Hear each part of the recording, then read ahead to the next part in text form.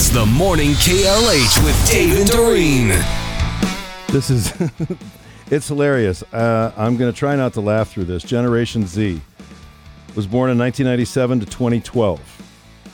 Gen Z. Mm-hmm. By the way, if you're born after 2012, you're known as Generation Alpha. Did you guys know that? I did not. No. That's new to me. All right. All three of my children fall under this category. Marcus, Okay. yours too, right? Yeah. Okay, so your kids are Gen Zs. Mm-hmm. This is the cutting edge slang of Gen Z. The guy who wrote the article said, "My son asked me the other day to, quote, peep the drip." And I said, "Are you thirsty? I don't know what you mean." What do you think he was referring to? If it's not thirsty, then I have no idea. Wow. Peep the drip. It's seeing something, but I don't know what. He wanted me to check out his new outfit and sneakers.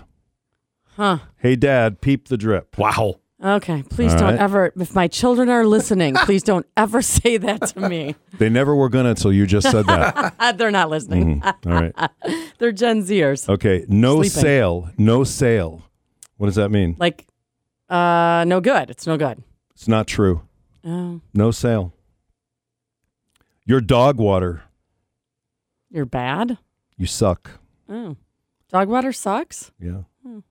A zaddy with a Z. Oh, boy. You're fat and cool. No, you're a good-looking guy. Oh. Well, you can be fat and cool and be a good looking You can. guy. Look at me. I know Marcus knows the next one for a fact because I know his kids used this term when we were in the Dominican when they texted him, Uh-oh. quote, "Your dogs are out." Oh, your feet. Something about your Your feet. feet are out. Right. Yes. Didn't you tell But me your kids? Yeah, we took a picture on the big chair at poolside. You and Jill. Both of my kids commented, "Put the dogs away." Yeah. Mm-hmm. So there it yeah. is. That's That's you know, an old- that's like an old the one, dogs right? are barking Yeah, when your the dogs feet are hurt. barking. Yeah. Okay, when something is ate, A-T-E, ate. Well, it's got to be good. It's really good. Oh. I took my 22-year-old to see Hamilton, it says, and she said, "OMG, Mommy, they ate." Oh. Oh my God. Are we raising a bunch of idiots? Okay. Bussin', B-U-S-S-I-N. That party on Saturday was bussin'. Gotta Something be really, good, really right? good. Fun. Yeah, really, really good. Which, bussing tables is not fun. Like the Right. complete opposite of fun. Correct. Riding the city bus. Not fun. Complete opposite of fun, Marcus. When someone is the CEO of something, they're the CEO. That means they're the very best at something. Yeah, sure. Okay. That one makes sense.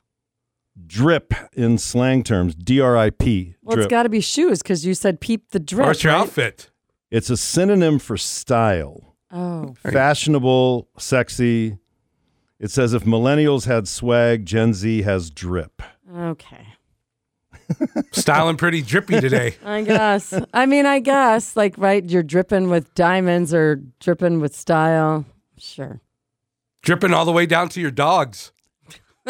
You're getting it, man. You are. But All keep right. your dogs in. The term heather. It says the term heather may be confusing to the older generations, especially those Gen Xers who grew up with the cult classic film Heathers in the 80s, Yep. where it referred to a group of popular mean girls. However, in Gen Z slang and on TikTok, the term heather has been applied to mean the exact opposite. Someone who's a heather is considered a beautiful, admirable person who everyone wants to be like. When Nope. someone's a Don't heather. know any Heathers like that. Sorry. Right? Sorry, anyone named Heather. Don't mean to offend. It's the X for me.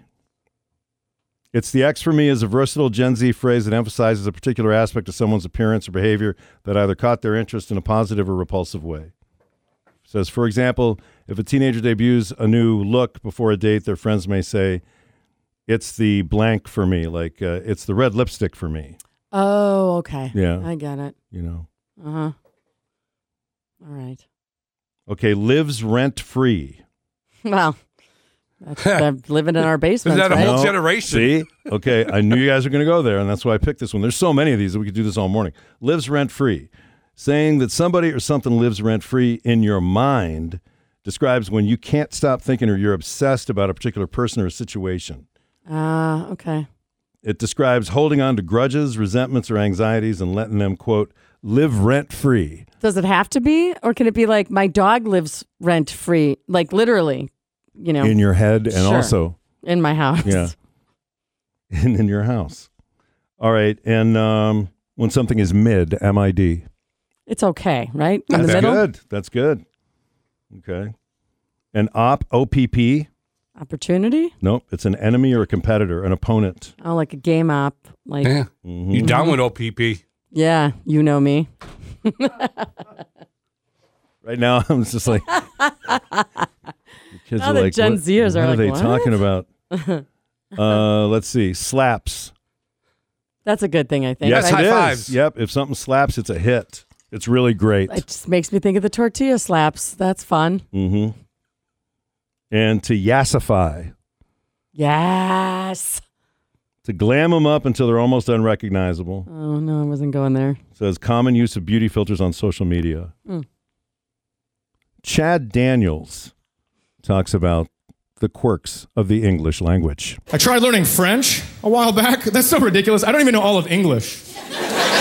Do you guys, like, have you ever talked to a really smart person? You're just like, I don't know what you just said. Was that one word? Holy crap, that was a good big word. That was big. And it sucks because my friend's an English teacher and he's always correcting my grammar, which he has to do constantly. Like one time I was like, hey, Tim, me and Kevin, we're going to the game. You want to go? He's like, it's Kevin and I. And I was like, oh, you're right, it is Kevin and I, because you're no longer invited. That's right. Sometimes I look up a word in the dictionary. In the definition, there's 2 or 3 words I have to look up. Do you know how bad that sucks? I looked up a word one time. A half hour later, I had a list of 51 words to look up. My wife walks in. Looks like that list is growing exponentially. Well, 52. Thanks for stopping by. That's great. That's really neat.